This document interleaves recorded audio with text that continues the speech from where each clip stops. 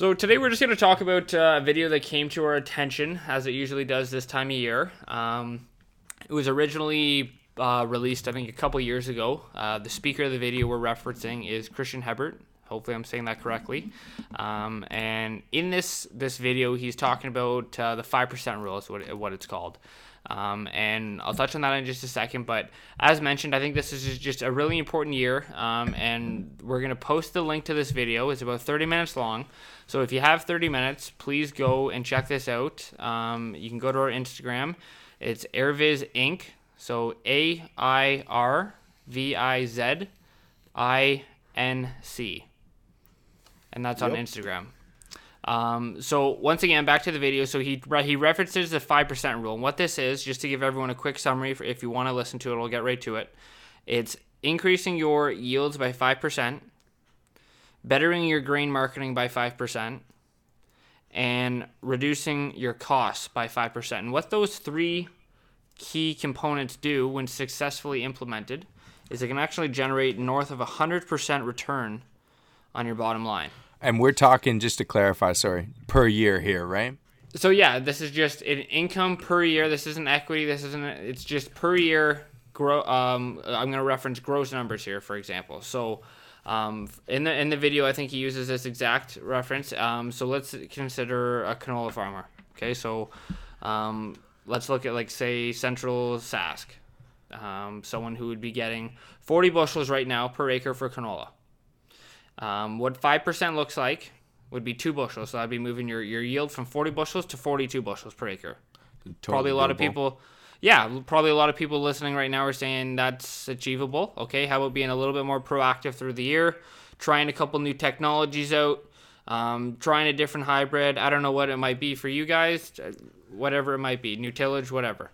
I don't even know what, maybe a Central Sask farmer would want to be doing for change. I'm from Southern Ontario. So anyway, price for bettering your marketing. Let's consider taking your contracted price of grain from $10 and increasing it by 5%. That's bringing it to $10.50. Okay. Once again, achievable, understanding markets better, maybe educating yourself a little better, getting advice, whatever it is.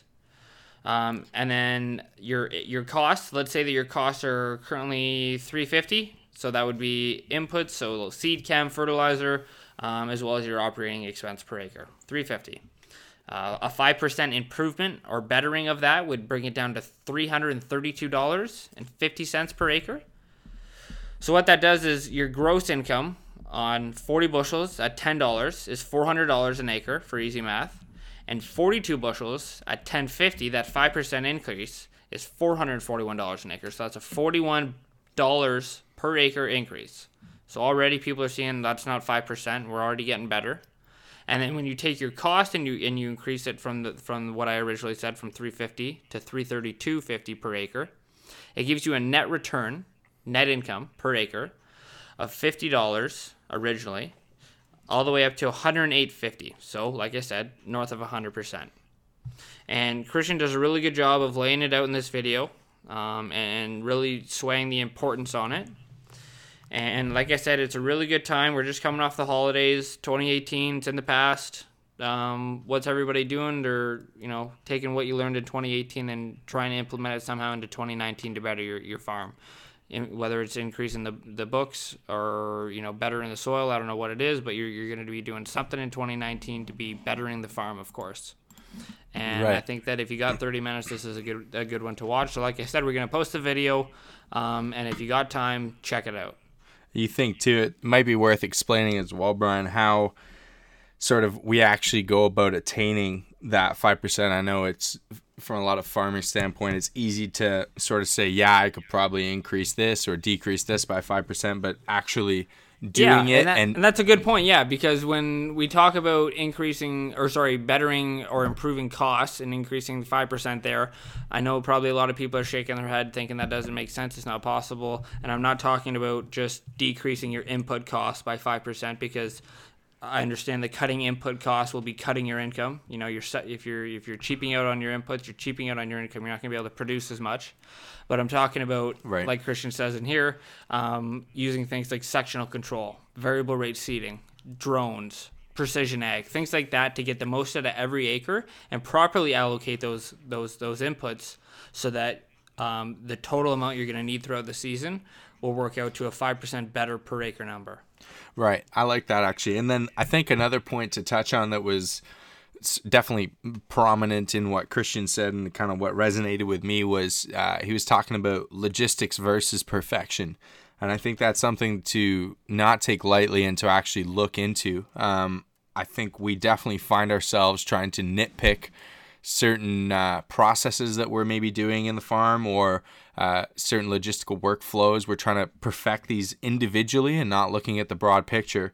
Whereas I think if we take a step back and we actually look at every single facet of the farm, and then we can sort of go at it in a more logistical process and look at what we can do to incrementally better these individual assets, and then from there we can actually get ourselves closer to perfection, as opposed to looking at perfection and trying to go for one thing at a time and end up maybe being exactly where we were when we started, or perhaps further back than what we were. Yeah, I really like that, because I think Christian puts it well in this video too. He talks about how when most people think about increasing their acres, it means increasing your workload, so more acres, more work. When really it just means delegating a plan and managing the farm a little bit better. Exactly. And a lot of times that's all it takes. Yeah. And I think too that it's a good point as well to touch on that this may seem like a very sort of not scary task, but I mean definitely for maybe farmers that haven't really looked too far into the precision agriculture side of things, this could be maybe a daunting task, something that they're more timid to veer away from. But at the end of the day, this is, like we said, this is going to bring you more money. And I think that's a very exciting thing to touch on, and something that definitely is exciting as an agriculture industry as a whole, is that this does mean that farmers will get to make more money. And as we know, and there's been repeated news articles released over the last sort of 5-10 years talking about the food crisis that we are going to slowly start to see, and that we might run out of food by 2050. I think this is definitely a very exciting subject to talk about in ag, as this is kind of the actual rise of farming. We're getting more and more people that are on the planet. We have less and less usable farmland. I think it's definitely something that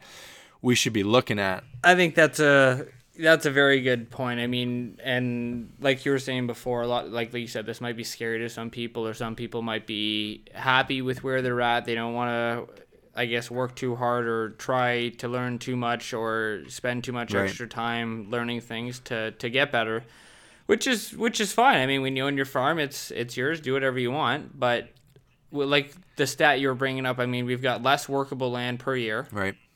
And we've got an increasing population, so yeah, that's a scary fact in reality. So I think that anyone who doesn't really want to push the limits and maximize everything that they can on the farm is sort of, you know, going to be left in the past, and it's going to be the people who, you know, take on and capture the opportunities while they're here before they became mainstream are the ones who are going to succeed, and Christian it definitely touches on that.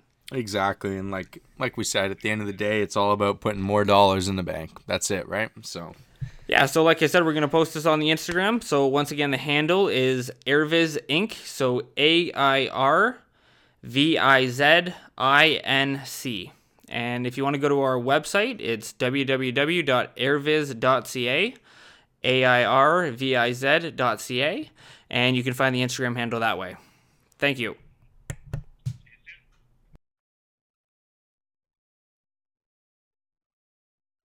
So if I send you this, yeah, I'm going to pause this now.